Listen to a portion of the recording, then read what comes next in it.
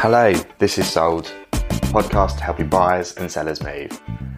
There's so many property podcasts out there, but the majority of them are talking to investors and trying to get people to become investors. This podcast is for normal people who are looking to buy and sell and try and navigate the complex and confusing world of the property market. My name's Ollie Lucraft. I've been an estate agent for a while. I'm an estate agent based down in Brighton and Hove. So every week I'll be talking about a new topic, either with someone who's an expert in their field or someone who's in the process of making a move or has just made a move. So here we are. Welcome to the podcast. Thanks for listening. Hello, good morning. So it is first week of July. Property market is busy. Lots of people who are looking to buy and sell. I think mainly because they haven't been able to for a while. People have been, basically stuck in their homes for 3 months, give or take. And a lot of things have changed in that time, obviously. Changes to people's perceptions of what they need from their life. So do they value having loads of space? Do they want to be in town? Do they want to be out of town? And also changes to people's situation. So a lot of people have been affected directly and indirectly by coronavirus and potentially deaths in the family, or loved ones or friends who have potentially had their lives changed because of coronavirus. So there's a lot of people thinking about what they want to do, both in the short term and the long term, with property. And so I think that's transpired that there's a lot of people who are offering on stuff. There's a lot of properties that come on the market and go under offer really quickly. And obviously my experience is based down in Brighton and Hove. That's where I'm an estate agent. I was an estate agent in London, but haven't been there for a number of years. Today, I'm going to try to talk about house prices. And really, what do we talk about? What do we mean when we talk about house prices? So there are two big banks in the UK, Nationwide and Halifax, who release data every month about what they are seeing happening to house prices. It's called the House Price Index. And they release figures and data based on the mortgages that they've offered in the last month.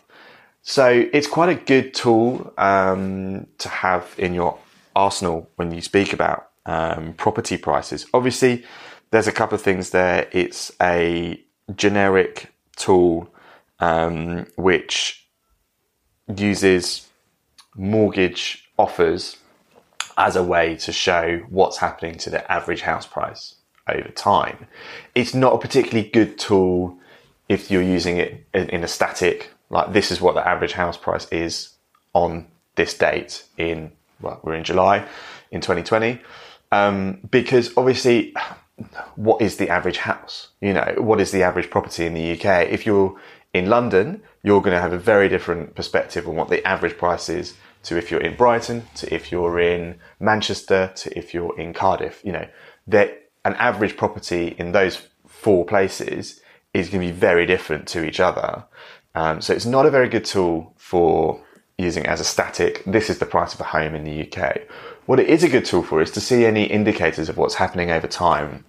And the generic change that's happened over time is that prices have increased over time. I would highly recommend that you just Google House Price Index, and you will be able to find pretty quickly a generic image or graph showing house prices over time. What you'll see is that it's a relatively steady increase. There's a couple of big dips in there. You got one around the financial crisis in 2008, where you'll see the average home dropped, and then it will go back up again. And over time, the general trend is that property prices have increased over time. So what's going to happen to prices going forward? That's a question that, I get asked hundreds of times as an estate agent. Really, it's one of those things. People don't want to make a bad investment decision, and I get that, and houses aren't purely investment decisions. However, there's a couple of things that we can use to predict prices. And one thing I say is that no one knows what's going to happen to prices in the short term. No one knows really what's going to happen to prices today, tomorrow, the next month. There's some indicators you can use and there's some things you can talk about, but most people will have a general idea of what they think is going to happen to property prices over the long term. Now that pubs have just started opening, I can start saying this again. I always used to say to people, right, walk into your nearest pub, walk into your local pub and ask everyone in the pub if they think the value of their home or property prices will be higher now or in 10 years' time. I can guarantee you that most people who you ask that question to will say that they believe that property prices will be higher in 10 years' time than they are now. And there's a couple of reasons for that. One is really the basic law of supply and demand. So supply, when we're talking about houses, is really the number of houses that are available at the moment. So the number of flats, houses, buildings that are lived in, basically dwellings within the UK. And when I say UK, generally I'm referring to England and Wales. Scotland has different legislation to England and Wales regarding property. So as a rule, talking about England and Wales, supply has been relatively flat for over the years. We're just not building enough houses as a country. But supply has been relatively consistent, and demand is the other side of that equation. But there's a couple of things that make up that demand. There's people who are buying to live in. There's people who are buying as an investment.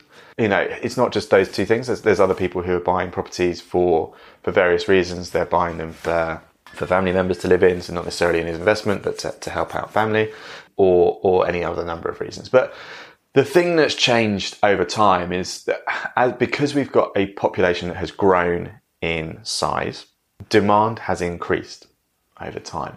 As well as that, people have seen a relatively good long-term return on their investment from property.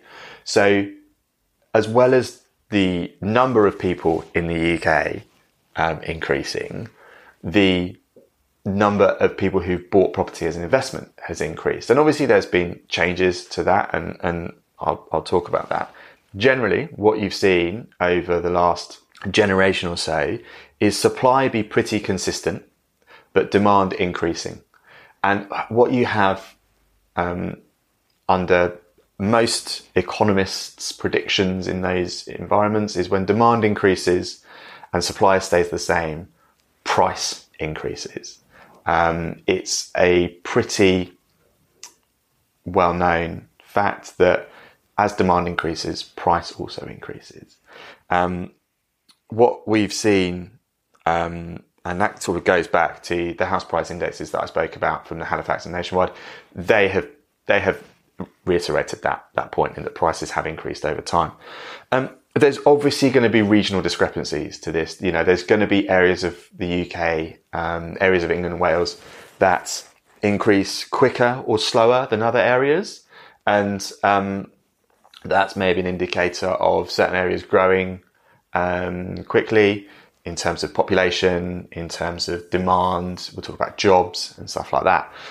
But to use for the main conversation I'm going to have today, it's going to be really about what's happening in the UK as a whole, in England and Wales as a whole.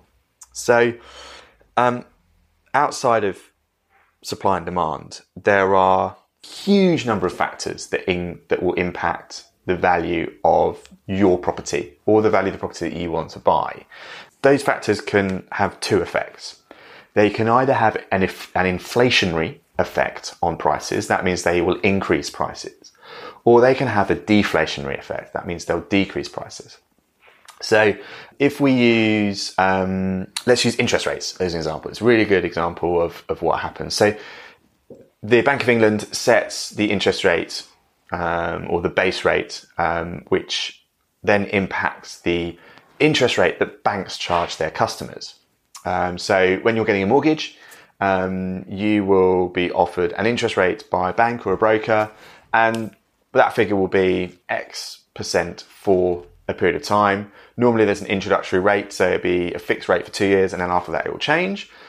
Sometimes it's 5 years, sometimes it's 10 years, sometimes it's just a variable rate depending on the Bank of England's base rate.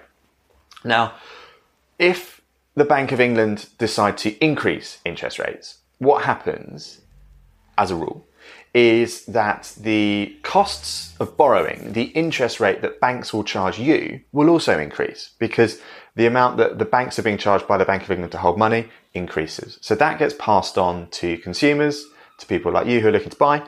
And if the cost of buying increases, then the value of the property that you're buying, in theory, should decrease.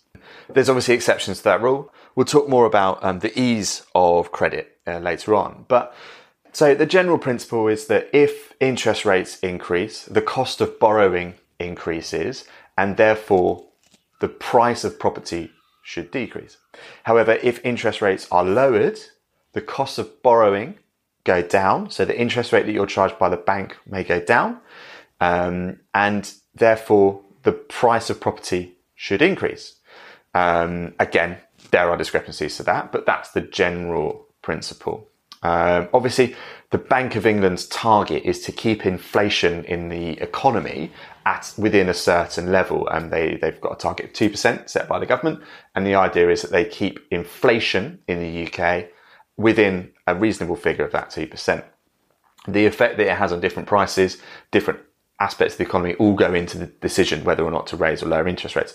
Interest rates are at the lowest level they have ever been in the history of the Bank of England, which is, I believe, over 250 years old. So in theory, if you look purely at interest rates as a measure of whether or not prices should increase or decrease, you can draw your own conclusions. But if interest rates are as low as they can be, borrowing should be as cheap as it's ever been, and therefore buying a property or the purchase of property should increase. The cost of buying a property will increase, house prices will go up.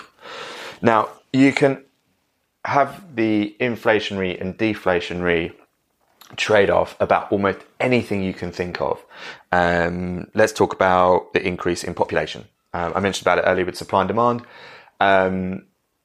If you have a higher population, and this probably is a good way to indicate in terms of regional discrepancies. So you've had a general move across the last generation of people to certain parts of the country. Southeast is one that's highlighted. But let's just use London as an example. London has, give or take, 10 million people in the population. There aren't enough properties to house 10 million people. So what happens is that those people move further out. So obviously what we see in terms of population is as the population in London moves out, because there aren't enough properties in the centre, what will happen is that there's a higher population moving into those outer areas, into the suburbs. What will happen to the prices in those suburbs? The inflationary perspective of that is that in theory, the prices of those areas will increase. Deflationary potentially argument against that is that as people move out, potentially the value of properties in the centre will drop. However, what we've seen is that people will always move to areas like London, even during the whole Brexit negotiation. People have moved to London. People have moved out of London, and people will continue to do that. There's a general move of population around the country and around the world. The economy is a massive one, and something that really probably requires its own conversation. But to really, really generalise and to just sort of give an idea of potential most likely outcomes, we're going to take two examples: when the economy is doing really badly, and one when the economy is doing really well. So if the economy is doing badly, if you're in an industry which is doing badly, and people are being laid off, or companies aren't growing, companies aren't able to invest in increased wages, in productivity, etc., the most likely outcome for property prices, if the economy is doing badly, is that property prices will also fall. The general principle is that if people aren't in jobs, they obviously don't have the income in order to get mortgages, they're not going to go and make a big transaction, a big financial decision if they don't have an income, because most people will wait until they are in a position to make that purchase. If the economy is doing well, what's more likely to happen is that people are increasing their salaries, wages are going up, therefore people can borrow more money, therefore they can afford to buy a property that they potentially weren't able to do so. And you have this chain effect which will inevitably lead to an increase in the value of property, the increase in that house price index, or the generic value of a property in England and Wales. So when the economy is doing badly, as a rule, property prices reduce or slow down in their growth. When the economy is doing well, property prices will increase, or the speed of that increase will be greater. Another thing you can talk about having a positive and negative effect, or an inflationary and deflationary effect on house prices, is government interaction, government involvement. One of the big ones, I'm recording this in early July, there's a lot of chat about stamp duty going on at the moment. Stamp duty is a short term referring to stamp duty and land tax, which is effectively a tax that you pay when you buy a property. At the moment, there's various different costs. If you buy an expensive property, you pay more stamp duty than if you buy a cheaper property on the whole. There's a lot of talk about the government potentially stopping or having a holiday on stamp duty. To use that as an example, and maybe I'll talk a little bit about Help to Buy in a minute, but to use stamp duty as an example, that's a cost to buying a house. That's a fixed cost to buying a property that has to be paid up front. If you take that cost away, if you reduce the cost to people buying, what's going to happen is that more people can afford to buy property that potentially were going to wait to save up that money. If more people can afford to buy, what you have is an increase in demand. Supply hasn't changed because there's still the same number of properties in the UK, but what you've had is an increase in demand. And if you increase demand without changing supply, what's going to happen is that prices will go up. So if you reduce the cost of buying a property, if you reduce the barriers to entry, as they're sometimes known, then you will have an inflationary effect on house prices.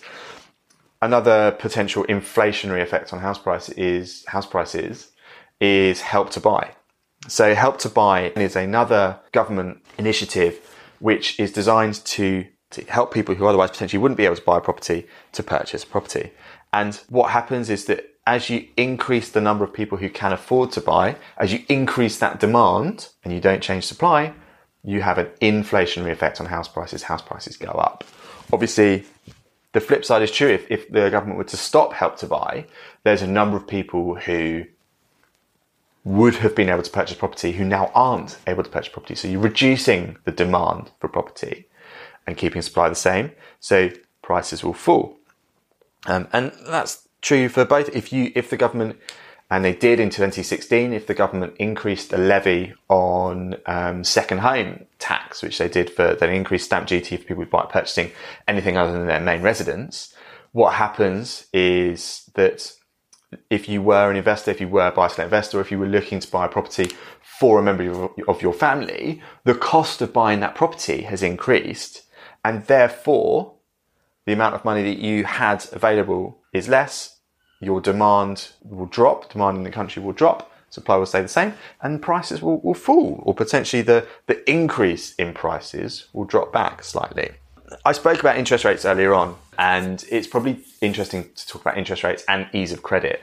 So at the moment, as I said, interest rates are the lowest they've been, but also banks are happy to loan out. If you think about 2008, 2009 in the financial crash, the main thing that happened was obviously there were subprime mortgages which kick-started this whole process, but banks didn't have money to loan out because they had lots of loans defaulting.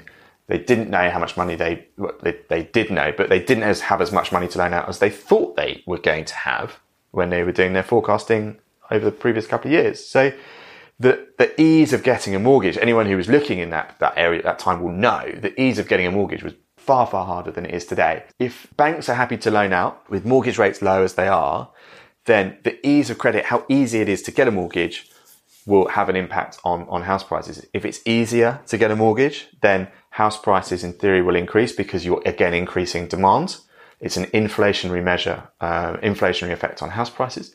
If getting a mortgage is really difficult, then the only people who will be able to purchase would be those who either have a significantly high deposit or potentially cash buyers. It's worth at this point just talking about cash buyers, and obviously cash buyers are not included on the Nationwide and Halifax house price index. Obviously, because those indexes are built up of people getting a mortgage. If you're a cash buyer, if you're not getting a standard mortgage, if you're doing something different like a bridging loan or whatever, that won't be included in the index. So these indexes are good, as I said, as a tool to see what's happening to house prices over time. They're not a good indicator of what the value of a property is at that point in time because they don't have the whole data available. They're also slightly delayed in the same way that the data that comes from Land Registry is slightly delayed. So, as I said, they are good at providing a way of seeing what is the general trend to house prices, but they're not good as a point in time. This is what an average house is in my area.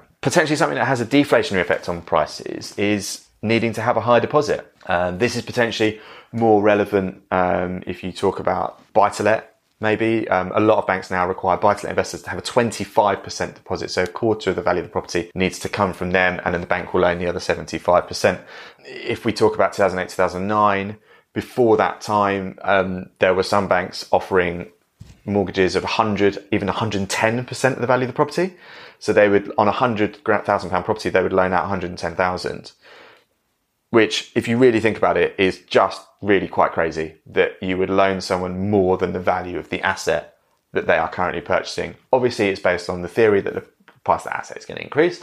But if you really think about it, it's a really unusual thing to be doing. Really, housing is the only thing that really was ever done on. And it just clearly didn't work out very well. So I'd be very surprised if we get back to that point in time. I think if we get back to that time, we're potentially looking at another bubble in terms of house prices. We're talking about loans being given out above the value of the property. That is a concerning place to be based on what happened last time we were there. So deposit levels. If you need to have a high deposit to purchase a property, then you'll need to save up for longer.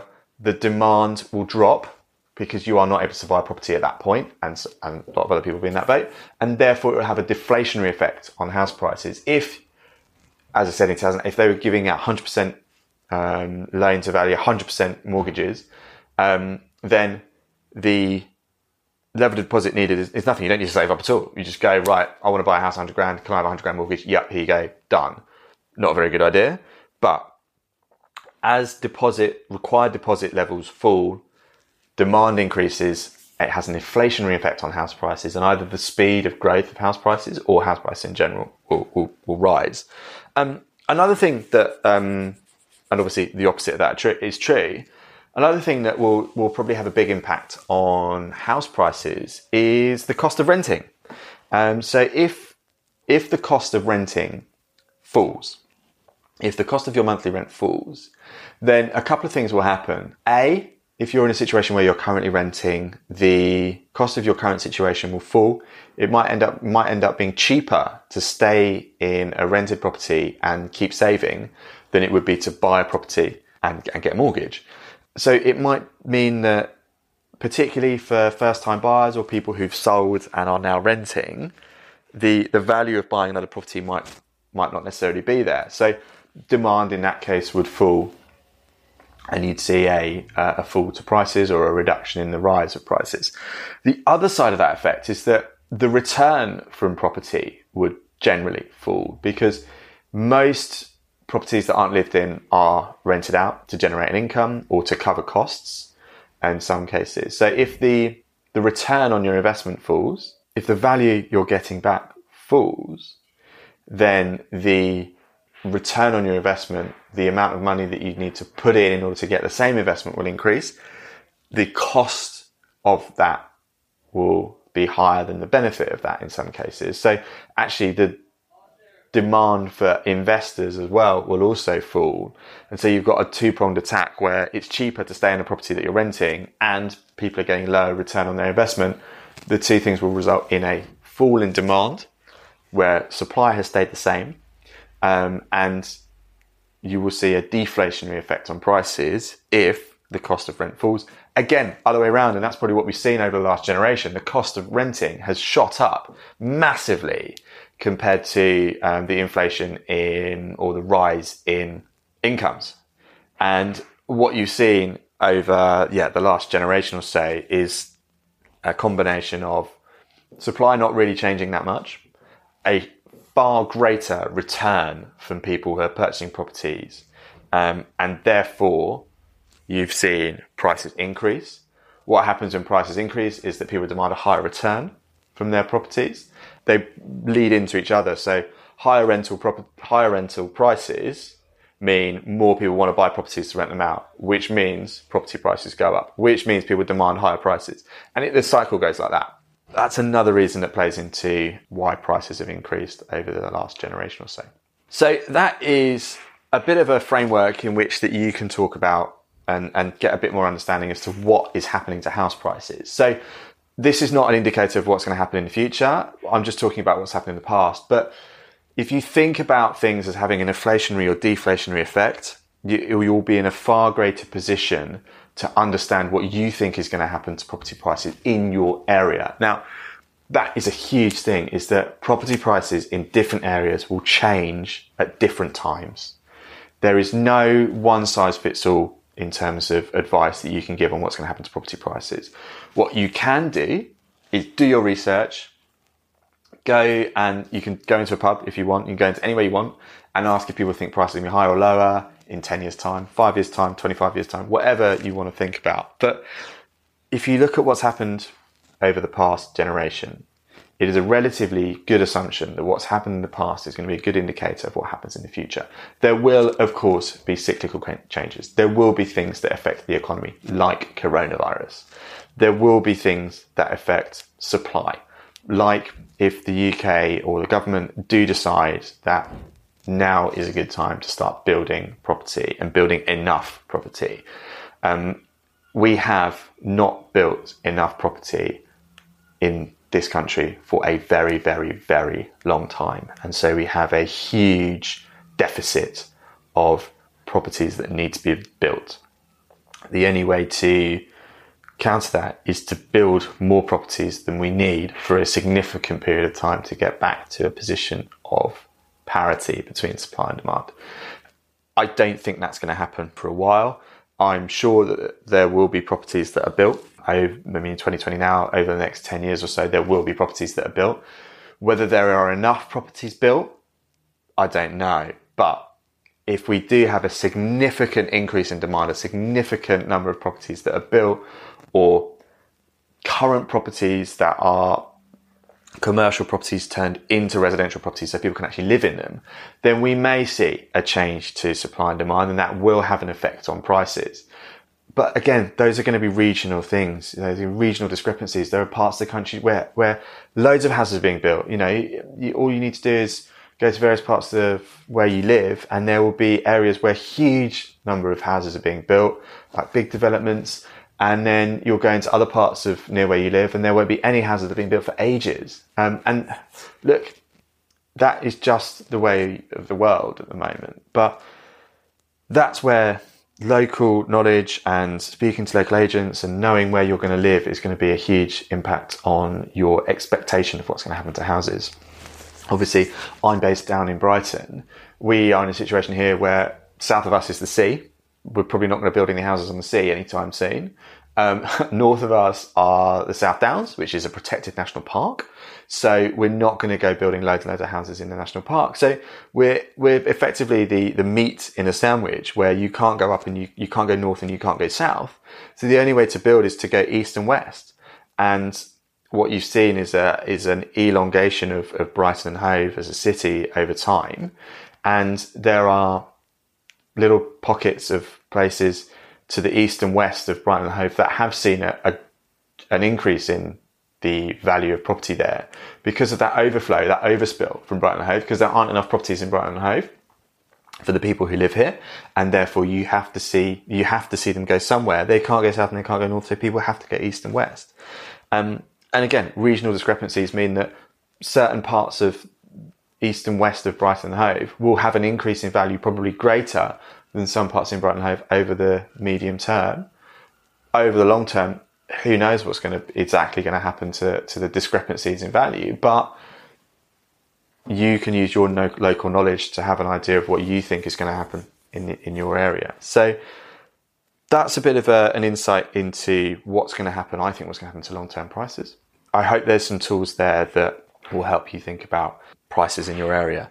I'd love to hear feedback on the topics there. That was a really quick rundown. There are so many more factors to talk about within that. So if you have any questions, please do get in contact at Sold Podcast on Instagram, or it's at Ollie Lucraft, which is OLILUCRAFT.